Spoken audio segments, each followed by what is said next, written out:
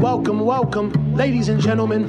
Let's get started. Straight from New York, yo, this handsome man, yo. Now, tuned in to Aljo, the Funk Master. Watch your grill, you'll get knocked out cold fast. And talking shit, now we talking facts. Where the mount are off the back, you in trouble, came to burst your bubble. I don't shelter punches, they find home on your mind about a double. This the weekly scraps. You don't need a map, GPS, I'm right here to lead it that. The world doesn't know it needs, but I wrote disease, planet fuck a name and the fame. Only legacy remains. Remember the name, Aljamain Sterling.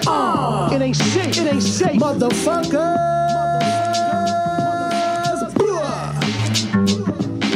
What's up, guys? Welcome back to the weekly scraps, episode 157.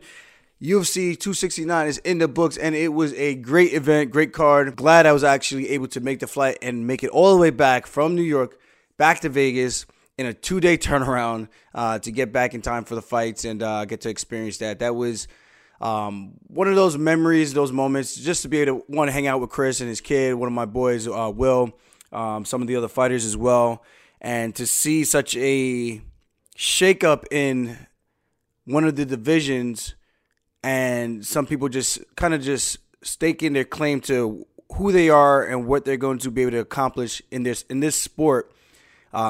It's just one of those things you can't really put like a value on it. You know, I've been to a lot of events, but this was a great one to be a part of. Got to meet some really cool people. And outside of that, especially just witnessing Juliana Pena and the way she just thinks and believes in herself.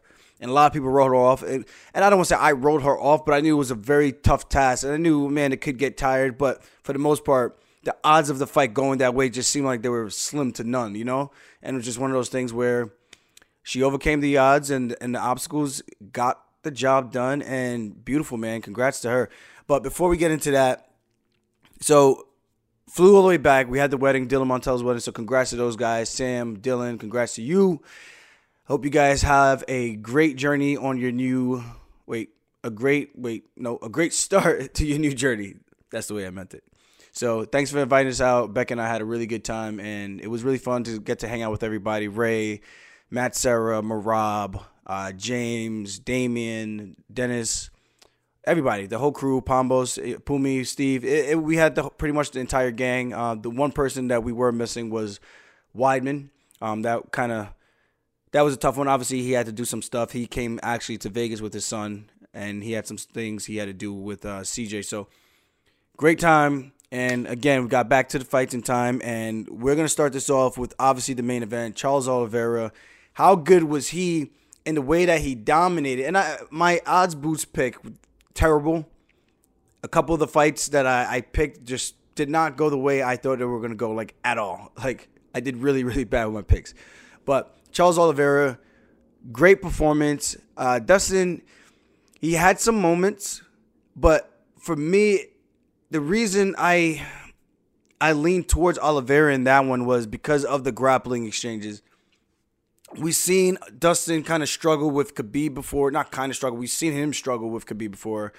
And that's one of those things. And even in the title fight, it was almost like deja vu for him because he even said it. It was just like, I can't believe I made it to a world title fight again and I got choked out like again. You know, and I felt for him when he said that, man, because I'm like, I couldn't imagine how much that cuts deep, and to do everything that he did to overcome all those obstacles to get back to that position, to get another shot at the UFC title, let alone get one, is super hard to do. And for him to get back to get two, that's a tough task, and it's got to be a tough one for him to swallow. So I don't really know where he goes from here. There's fun matchups if he wants to just collect a paycheck.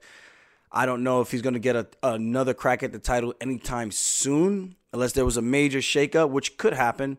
You know, he beat Justin Gaethje. Maybe Justin Gaethje comes in and takes out Charles Oliveira. Then we have Gaethje versus Porier too, and gives him another crack at the title. But then you got Conor McGregor on the way back. He's going to be healing up and coming back from his injury.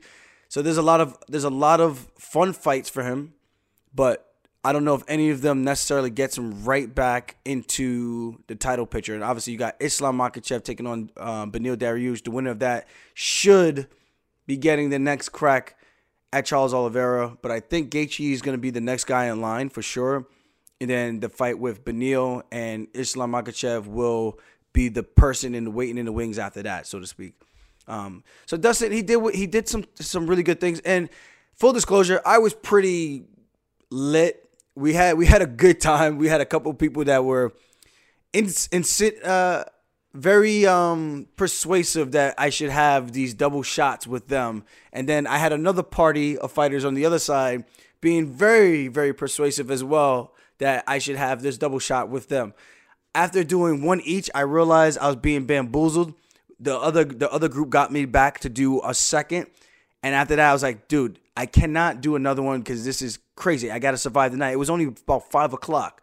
So a whole lot of night left to go. And I'm already 4 shots in. I was like, I think I need a little bit of a break to kind of make sure I can actually be coherent to watch the fights and don't do anything too ridiculous, you know?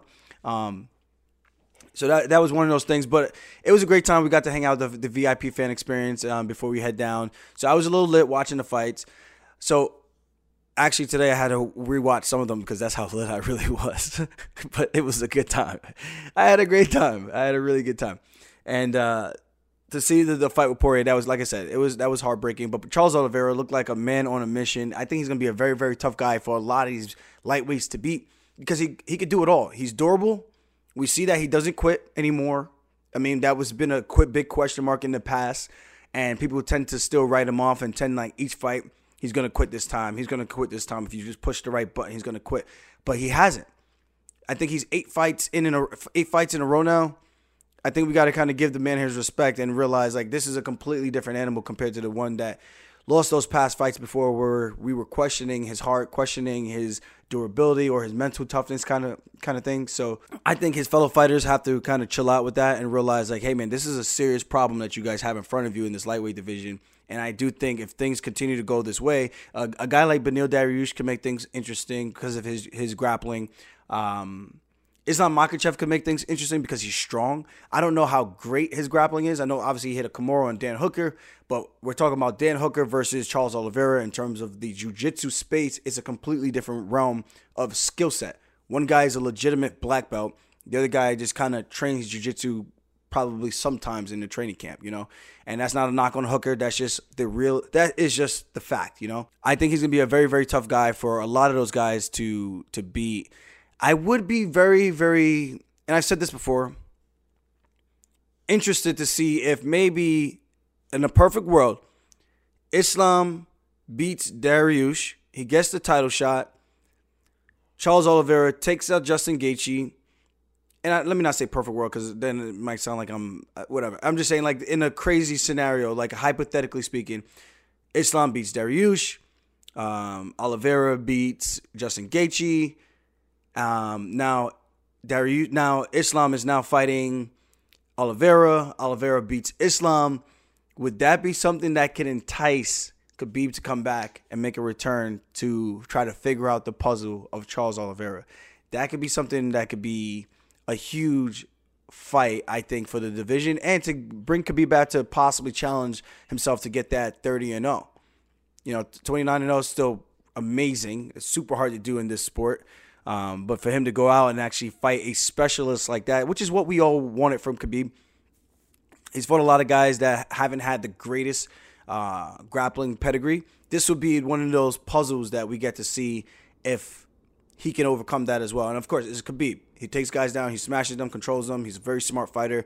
But it's different when you get to see the matchup actually play out and happen and see how things would have gone, so to speak. You know, I do think Charles Oliveira's skill set is going to be one that's going to be hard to beat for a lot of people for years to come if he really wants to. If he keeps the focus like this, I just can't see how's anyone beating his jiu-jitsu? You got to get the guy tired. I mean, you see the Paul Felder fight where he got exhausted from him hitting like 20 different submissions in a row, and then he gassed himself out, and then Paul was able to come back and TKO him. That was his last loss. Ever since then, a lot more calculated, a lot smarter with his approach, a lot more technical with how he breaks guys down, the body locks, the rear naked chokes, the diversity of his submission attacks, and his wrestling I think it's very underrated what he did to Kevin Lee. I think a lot of people are not, like I said, I don't think a lot of people were giving him his respect before, and I think now they 100% have to realize this is a Charles Oliveira show, and he's going to be here for a very long time. He was already here for a long time, but now the Charles Oliveira Express has fully arrived, and I think he's going to be a tough guy for a lot of those lightweights to beat them. I think Dariush makes an interesting stylistic matchup. Islam makes an interesting stylistic matchup. Outside of that, we've seen the striker versus high-level jiu-jitsu again. And I think Dustin, like I said, tends to struggle with those guys who are very, very good on the ground. And that's not a knock on him. There's a lot of guys who are like that in the UFC that just don't have the diverse grappling pedigree to defend. And I'm gonna go forward on this one, especially when we get to Juliana Pena. There's a couple things that you see some people do well and some people they don't do well in the fights. And I think that's just a testament to how much time they actually put into their grappling. And I think Oliveira, of course, he's who he is for a reason. So congrats to him and his team. Oh yeah, and a fun fact on that, he was actually sitting next to, one of his guys was sitting next to us, and they were showing my friend Will a bunch of videos of him training, how he took the back and the standing rear naked choke, and how he was finishing and working in practice, how those guys drilling those positions and whatnot. So it was cool to see that, and then to see the fight end like that was like, yo, that's like poetic right there, super dope, So crazy stuff, man. Kudos again. The next one, Juliana Pena, obviously upsetting the GOAT, Amanda Nunes, which has to be probably up there with one of the greatest of all times in terms of upsets in history. I mean, you got Weidman versus Anderson Silva. You got Matt Serra over GSP. In terms of the odds, I think Matt Serra versus GSP is still the highest odds.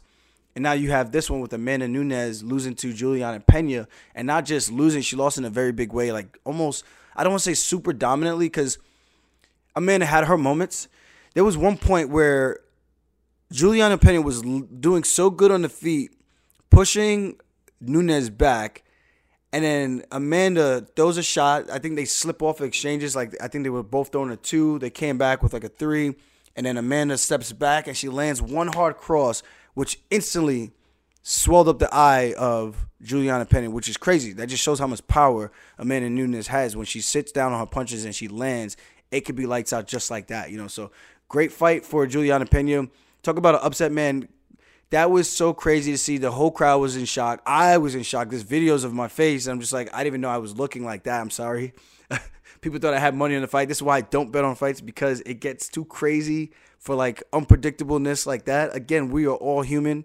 Sometimes the dog has their day, and every blind squirrel finds a nut once, So it's just one of those things. And Juliana Pena, she fights ugly, and it's effective for her. She knows how to win. She's a dog. It might not be the most prettiest way for her to, like, in terms of, like, someone hitting pads and trying to look all super crispy clean with the combination. Like, oh, those are sharp punches. Kind of like a Dominic Cruz, the way he throws his punches. It's like not the way you would typically teach somebody how to punch, but everyone has their unique style that works for them, and that's what Juliana Pena does well. Her unique style works well for her. I know she's had a couple of tough ones with the Durandame fight, the Shevchenko fight, and now this one, the cream managed to rise to the top for this occasion for her, and she got the job done in a very, very big way. To see that she hurt her with the hands and then put the finishing touches on her, took her down, choked her out without even putting any hooks in. Obviously, Amanda looked like she was just hurt really bad, and it seemed like she just wanted out, or maybe she was just really exhausted. A couple of different thought processes for me in terms of that situation and how the finish went. Like, it kind of looked like she gave up a bit. But, again, she got hurt really bad, and it's just one of those things. It's a fist fight, live to fight another day, so I get it. The one thing that I was talking about in terms of the grappling aspect, if you look at Pena, when she gets taken down with that nice hip toss, it was like a judo hip toss that Nunes hits on her, reaps the leg, traps the arm, reaps the leg, she sits her down, she goes to the single leg, she comes up into a standing position, they disengage, and then they're back to the striking affair, whatever. That's one grappling exchange. And then the next one, when Amanda Nunes was on top, and then she managed to transition to the back, and Julie was just hanging on to that Kimura lock.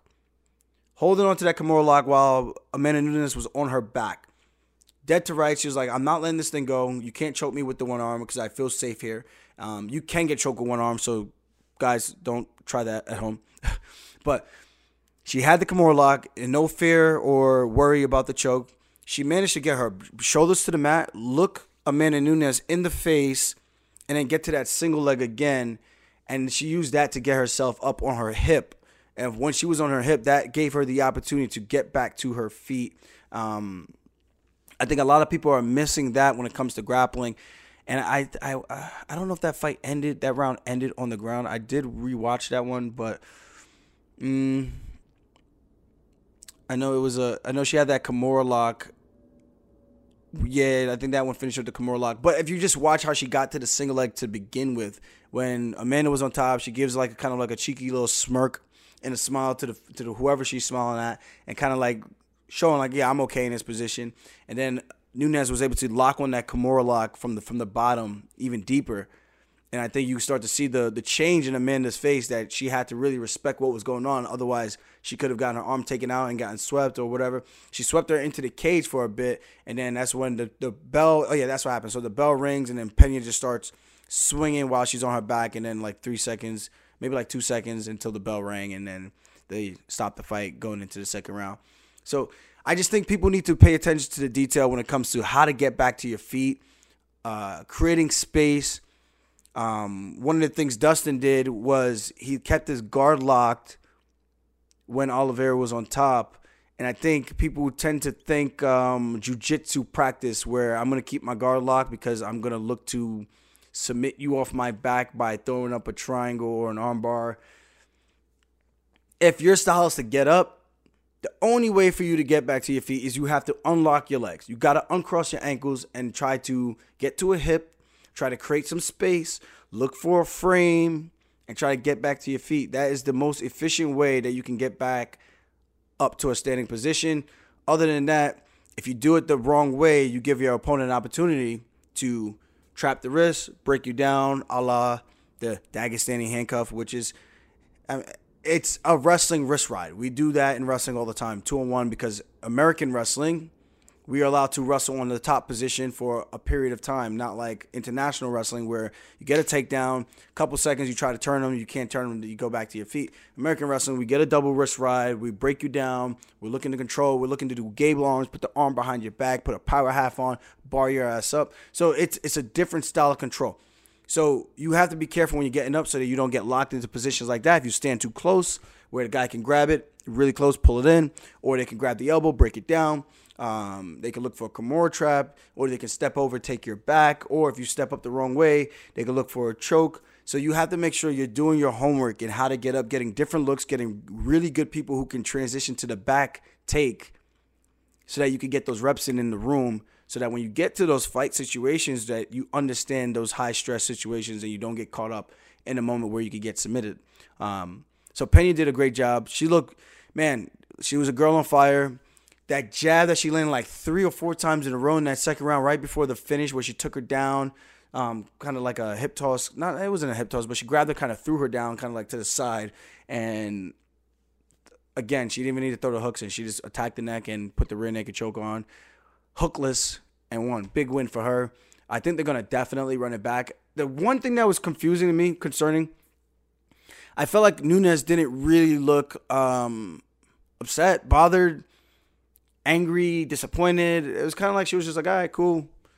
All right, where's my baby? I want to go play with my baby, which is great. That's great. But it was just like, it makes me wonder if they do run it back, is it going to be more or less of the same thing, if that makes any sense. The next one, Ponzinibbio, that was a good fight with Jeff Neal. Jeff Neal wins, split decision. The one judge had 30-27. I thought it was 29-28 all the way across, but I guess you could kind of make the argument for 29-27. I wasn't sure that Ponzinibbio won 2 out of the, I don't know. It depends on what you're looking at, because they both had their moments. I mean, he got the takedown, but the takedown, he kind of got right up after using the whizzer and kind of bumping into him and kind of resetting the position back to the feet. And Jeff Neal landed some good shots. So did Ponzinibbio in some moments of that second round and some moments in the third round. But for the most part, I felt like Jeff Neal was controlling the dance.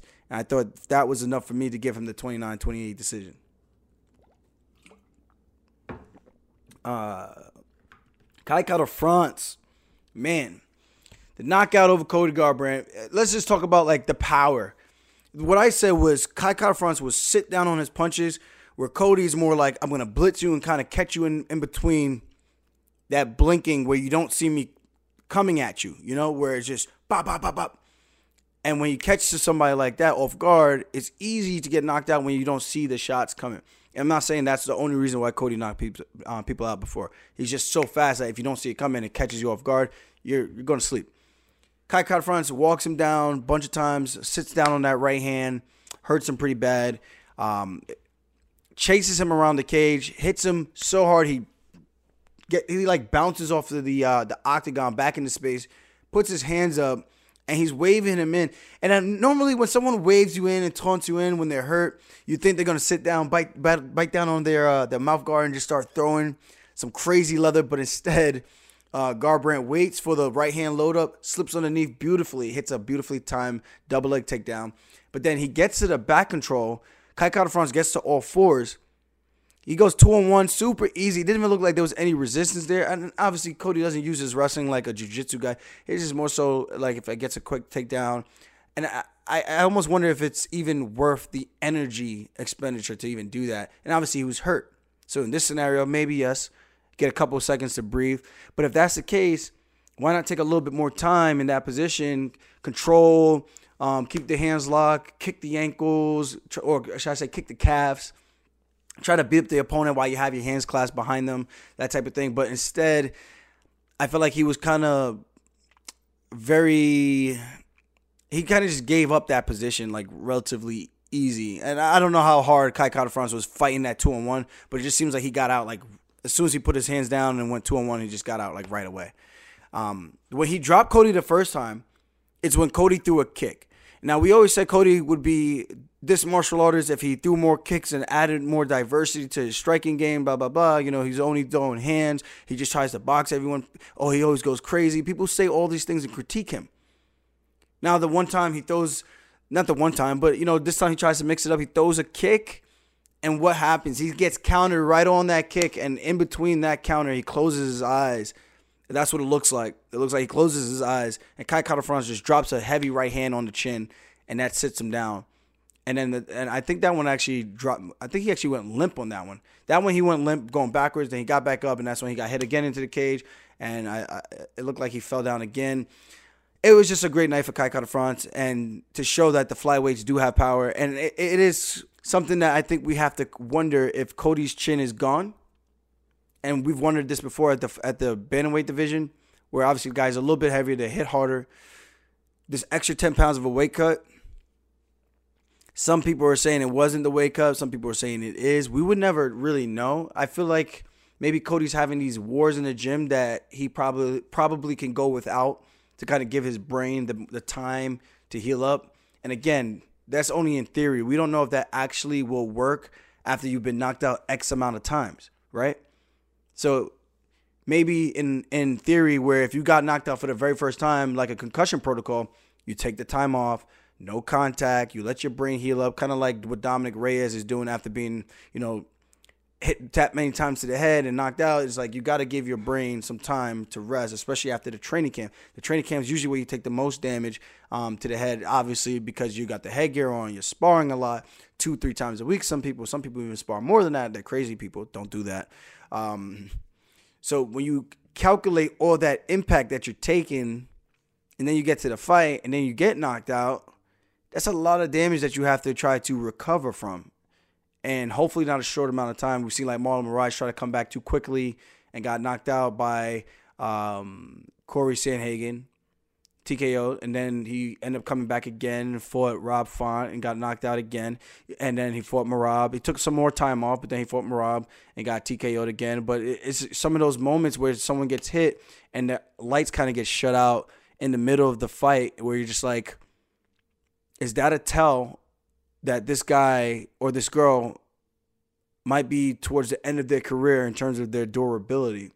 Now, if somebody's hitting you and you're just like, okay, I'm going to sit down now, that's something you and your coaches got to really talk about. And again, for Cody, former world champion, dominant fashion, beating a guy like Dominic Cruz the way he did so beautifully, clean. And now you see where he's at in this weird void where it's like he's, obviously Kai Kara-France was a good matchup for him in terms of speed because he was the faster guy. But let's be honest, man, when you're starting to get sat down like that, you have to really take a look in the mirror and be honest with not only yourself, but with your team and everything. Because you don't want to, unless your team knows what the deal is, like, hey, man, we're just going to collect this paycheck. We're not going to get too hurt. This is the goal. Okay, cool. Go get your money, King. All right. I can't be mad at anybody ever doing that. But if you're going to try to drag your coaches through the mud, and not like, I'm not saying Cody dragging his coaches through the mud. I'm just saying in general, if you're going to take your coaches through the ringer of an intensive training camp, putting in so much time, and or your coaches know, like, hey, man, you just probably can't take a shot at this point in your career. Maybe we should have a different kind of approach. That's a tough conversation you guys got to have. And again, you have to be honest with yourself and with your team and with the people around you. And hopefully your people around you are letting you know what's up. I mean, I think it becomes pretty apparent and easy to see your fights from now and your fights from years ago where you got hit and you were fine.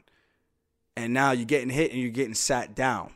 It's a big difference. And again, people can say whatever they want. Kai Kara-France can crack. Flyweights can crack. And you cut that extra 10 pounds when you've never done it before, kind of like what TJ Dillashaw did. He took one of those shots and his eyes rolled right back to the back of his head real quick when he fought Henry Cejudo. Barely got hit. I mean, obviously it was the right spot, but still, eyes went out. Like, I got hit by Marlon behind the ear and my eyes didn't roll back, but I lost my footing real quick. But if my eyes start rolling back in the back of my head real quick, I'm like, okay, coach, I think we got to talk, because things aren't looking good in terms of the performances, and I don't like the way I'm reacting and the way I'm looking in these fights. It's not just what can you do skill set wise, because Cody is phenomenal in terms of his skill set. You look at his skill set, the way he's performing, that's great. But it's about the durability as well. It's a young man's game. Us older dogs, eventually time catches up to us. All the wear and tear on our bodies catches up to us, and eventually we're not going to be able to be the same person that we were back in the past, Even like the Tito Ortiz fight when he fought Anderson Silva in that boxing match, he got clipped, and then, I mean, he was bobbing and weaving in the corner. Tito's throwing these slow punches, and then he got hit, and then Anderson Silva put his lights out, So it's just one of those things, man. Father Time is undefeated for a reason, and it's just, again, you have to just have that hard conversation with yourself and with your team and your loved ones around you, because you can't keep doing that, putting your health on the line and having those lights keep getting shut off over and over and over again, because we don't know what that's going to do and what that's going to look like a couple years down the road, So hopefully Cody gets some time to heal up, and hopefully he made a shit ton of money. I hope so. And I hope he's made a good amount of money over his course of being with the UFC, being a UFC champion. And I hope he did the right thing with his investments and stuff, and kudos to him, And of course, congrats to Kai Kara-France, because that was huge.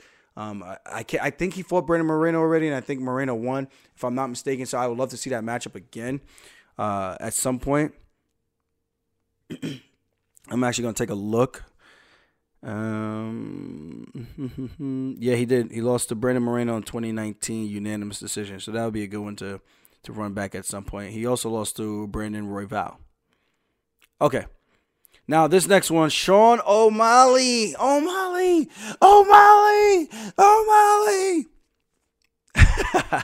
I'm like the biggest Sean O'Malley troll and supporter all in the same breath, I like O'Malley. I like what he's doing. The guy is smart when it comes to advertisement. Is smart when it comes to promotion. It's smart when it comes to the way he speaks. It's smart when it comes to just understanding the fight game at a very young age and making right business decisions for himself. And I hope a lot of other younger guys that are coming up, guys and girls, are watching this guy, seeing what he's doing, picking their shots, calling their fights, doing the right thing, not rushing too soon, making their money, stack their bread, use the UFC platform for what it is, elevate yourself outside of the octagon, because that's what it's all about. Not everybody wants to be super popular and all this stuff, again, but if you want to make the money in an entertainment business, sometimes that's what you got to do. You got to play the game a little bit. And Sean O'Malley knows how to play the game. Now, obviously, this was the second ranked guy he fought. We saw what happened with the Cheeto Vera fight. Paiva probably shouldn't have been ranked. Kyler Phillips was a good win, but I don't think either one of them should have been ranked. Is Kyler Phillips super talented? Yes. Can Kyler Phillips have a good day against any of those other guys on a different day? Yes. But he I think that's just how stacked this bantamweight division is. I think one day you're here, the next day you're not. And again, O'Malley did some beautiful things in that fight. And I think his movements, his fakes, his level changes, and he throws these misdirections and kind of like these curveballs, so to speak, where it looks like the shot's going one way, but then he hits you with something else. You know, well, obviously a curveball is probably not the best analogy, but a curveball is like, you know, it's kind of like a changeup, you know. So that's the best way I can explain it, where he's doing something with his right hand, and then as he's doing that, he's shifting his stance, and he's coming back with a cross down the middle from the southpaw position, or he's hitting like a stutter step level change. You're biting on that, or he's doing a hip twitch and you're biting on that. Then he's hitting you with a long jab, and then he's doing a J step out as you try to pressure him forward. Paiva pressure him forward, trying to cut him off. He can't, because every time he pressures him forward, he's gone. Now, what I don't understand is why these guys aren't attacking the hell out of his legs, because when you're circling like that, the same thing with Dominic Cruz. When you're circling like that, you do not have the ability to check a leg kick while you're circling laterally. You can step in with the cross because you're circling, but if a guy covers up and just chops down the legs, or if a guy is circling and a guy walks forward and then fires something right down the middle to the chest area, it's going to give some problems. And maybe they can catch those kind of kicks up top to the middle. Okay. But now if I cut you off and I head you off and I fire something down to the body, how do you handle that while you're doing a J step out? You got to watch out for knees. You got to watch out for kicks. You got to watch out for a lot of stuff. There's a lot of attacks that people can use. But when I see these guys kind of doing the same thing over and over and over again, it's very telling how the fight's going to go. O'Malley is a specialist when it comes to picking his shots. He's seeing his openings, and he doesn't hit you with a ton of volume. He just pokes. I'm going to take one here. Here's 1 point. I'm going to take one here. Here's another point. I'm going to poke you here into the belly with a front kick. You're going to try to catch my leg. I'm going to retract it, and I'm going to circle as you try to push forward, and I'm out of there again, and you're going to be chasing a ghost. And then I'm back in front of you again, poking you with another jab, faking the jab. You stepping in over commit. I'm going to hit you with a long cross as you come in on the counter, and you overextend on your punch, and I counter over the top. Or you step in, and I hit you with a 1-2, bink, bink. And if I get you hurt, I know what I need to do. When he's doing like the Thomas Almeida, he's doing the basketball dribble. Or not the Thomas Almeida, the Chris Montinho fight. He's doing a basketball dribble through his legs as he's punching this guy in his face, and then he's going like he's hitting a crossover in the middle of a fist fight. And I'm just like, I don't understand this. This is crazy, but it's entertaining. And he's winning these fights. No matter what people say, he's winning these fights. I would like to see him fight a bigger step up. And of course, he has to get paid the right way. And I know that's what he wants.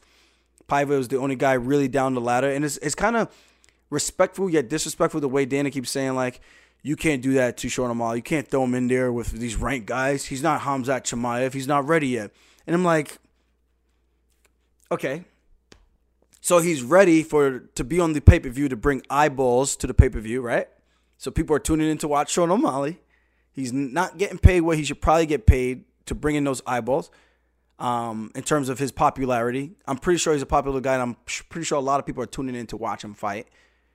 Whether or not his paycheck reflects that, I don't know if it does at this point. I would have to take a look and see where he's at in terms of his last fight. I don't know if Las Vegas is disclosing paychecks anymore. And then on top of that, he's not fighting any of these guys who are like really, I don't want to say not high level, because everyone in the UFC is good. But styles make fights, and when you have a guy who has great quick twitch muscles like Sean O'Malley, great feints, great level changes, that's a hard problem to deal with. No matter what anyone want to say, Paiva shot one time, O'Malley stuffed it, tossed him to the side to the cage, went right back to work with what he was doing, poking. The one opening he hit him with the overhand right, caught him like right on the chin, rocked him, had him against the cage, couple fakes, up top, dug a left shot to the liver. That dropped Paiva's hands just enough where he could come back and hit him with some more kill shots. And that was the walk-off. And then he hit his signature, dribbled through the legs, and he shot his shot. Kobe. R.I.P. So congrats to Sean O'Malley. Again, he's a fun guy to watch. Super entertaining. I would like to see who he's going to fight next.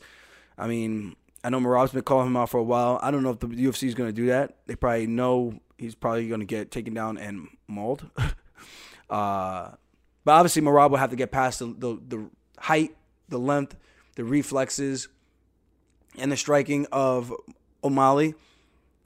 But I think once Merab takes his time, finds his time, and cuts him off, and puts the pressure on him, I think it's a good night for Merab. So I think that would be a tough fight. And whatever, we'll see what happens with Sean O'Malley. The Sugar Show continues, and I'm here to watch it. Unless he's fighting Merab. So it's all good for the bantamweight division because people are tuning in. They think he's going to be the next champ at some point. We'll see. Styles make fights. And again, we haven't really seen his grappling game at all yet. And we've seen guys make it to a title shot, fight in a title fight, and when the tough got going because they fought a grappler, they don't know what to do. And that's probably exactly what's going to happen. I'm not saying it is, but it probably will and it probably is, especially if it's me at the top of the helm by then. So we'll see. But congrats again, Sean O'Malley. You deserve it. There's a couple of good fights. I don't want to spend too much time talking about all these other fights because there's so many good ones, and this podcast will just be way too long. Josh Emmett got a big win. Dominic Cruz beats Pedro Munoz after coming back after a very, very tough round one.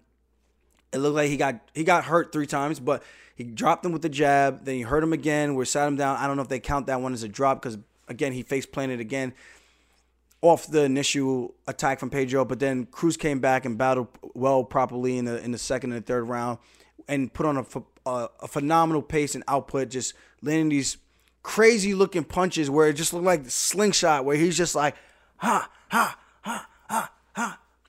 They come at these weird, awkward angles and shoots it up and then boom, it's like a slingshot type of punch, and he really corks his entire body into it, or he'll throw the straight long punches and then he'll step off to the side, J-step or L-step, depending on which one he's looking to do. Great footwork. This looks like the best Dominic Cruz we haven't seen in a very long time. And he's another one of those guys where he's starting to take a shot. Obviously, it was a jab. He was doing like a hop step. He got caught with the jab coming in. But the other shot that he got hit with when he was on the cage, I think it was a left hook. It's very telling of obviously 36.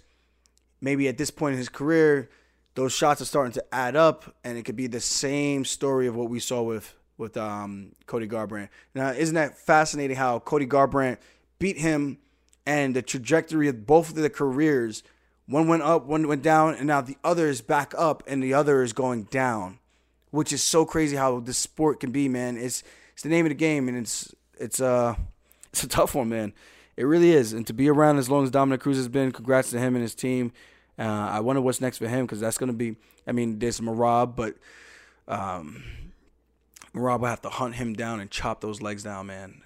But that would be an interesting matchup, I think.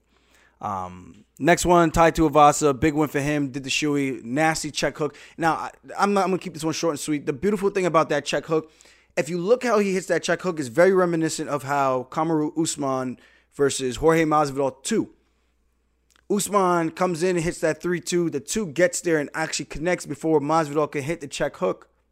Maybe it was a depth perception thing in terms of the reach or not realizing the distance management and getting caught. And now you see this one, the check hook cracks Sakai before he has the opportunity to connect with the right hand. And he kind of rolls, Bam Bam kind of rolls with that right hand.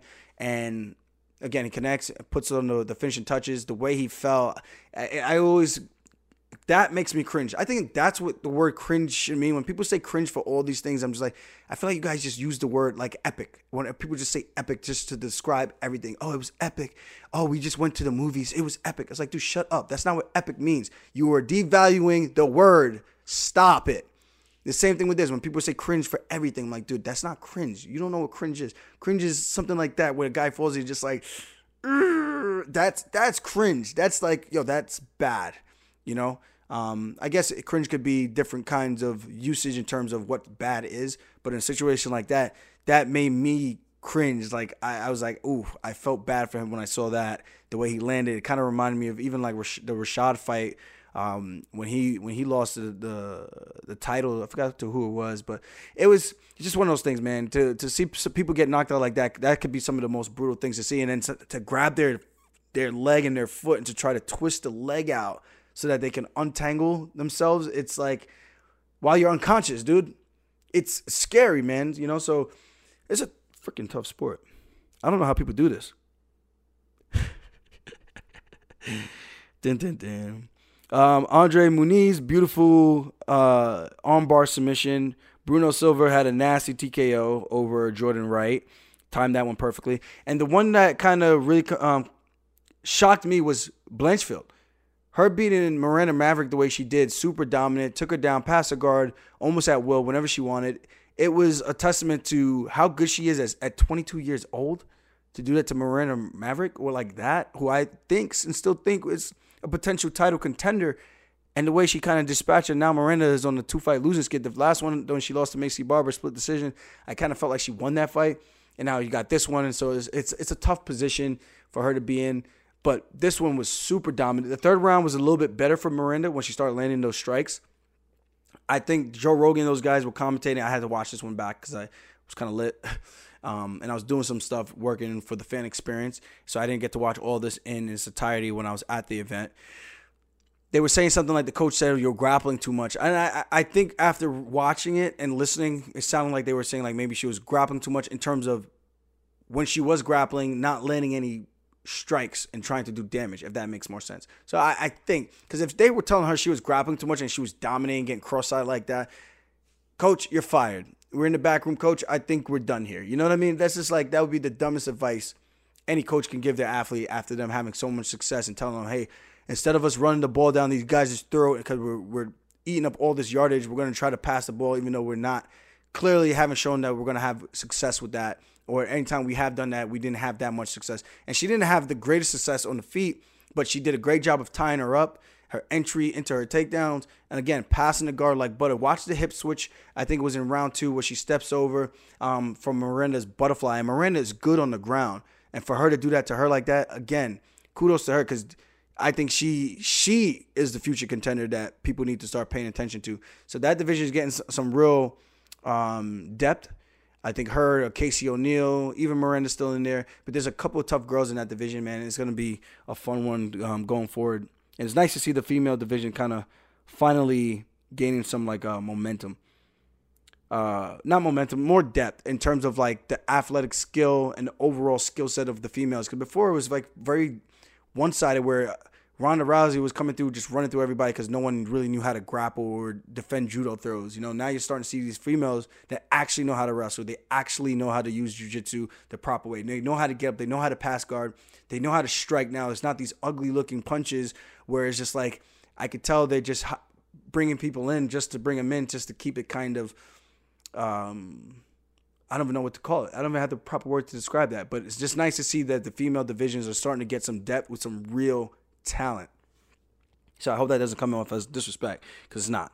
I think it's just showed us I actually watched the fights, and you know, you can see skill from before where the sport was at. And of course the men's sport, but we had a lot more talented people overall because the depth of the division is just a bigger pool of people that are actually trying to compete and do the sport. And now you're starting to see real female athletes come out and partake in MMA. Tony Kelly beat Randy Costa. Randy Costa, he is the one-round wonder. Again, loses after the fight gets out of the first round. If the fight doesn't end in the first round, for him to win, he's losing the fight. You know, that's pretty much the theme of his career. Kind of sucks. He's a fun guy to watch because he brings it. Tony Kelly looked good. I think that might have been his second win in a row at 135. He is 5'11", 5'9", 34 years old. I'm tired of these tall-ass dudes, man. Stay your tall ass in another weight class, man. Get out of here. Yeah, 2 wins in a row for him. And Jillian Robertson taking down Cochera, Priscilla, and defending an eye poke at the end of the round while she's trying to gorge her eye out with her thumb to try to escape the rear naked choke. Kudos for trying to get out by all means necessary, but that was just rude. That was just straight up rude. Other than that, man, thank you guys for always tuning in. Remember, if you like my shit, subscribe to my shit or spin it back fist, baby. I'll see you guys later. Peace. I'm about to go touch the road, go touch the pavement. You don't know. We're there. General. Big man thing.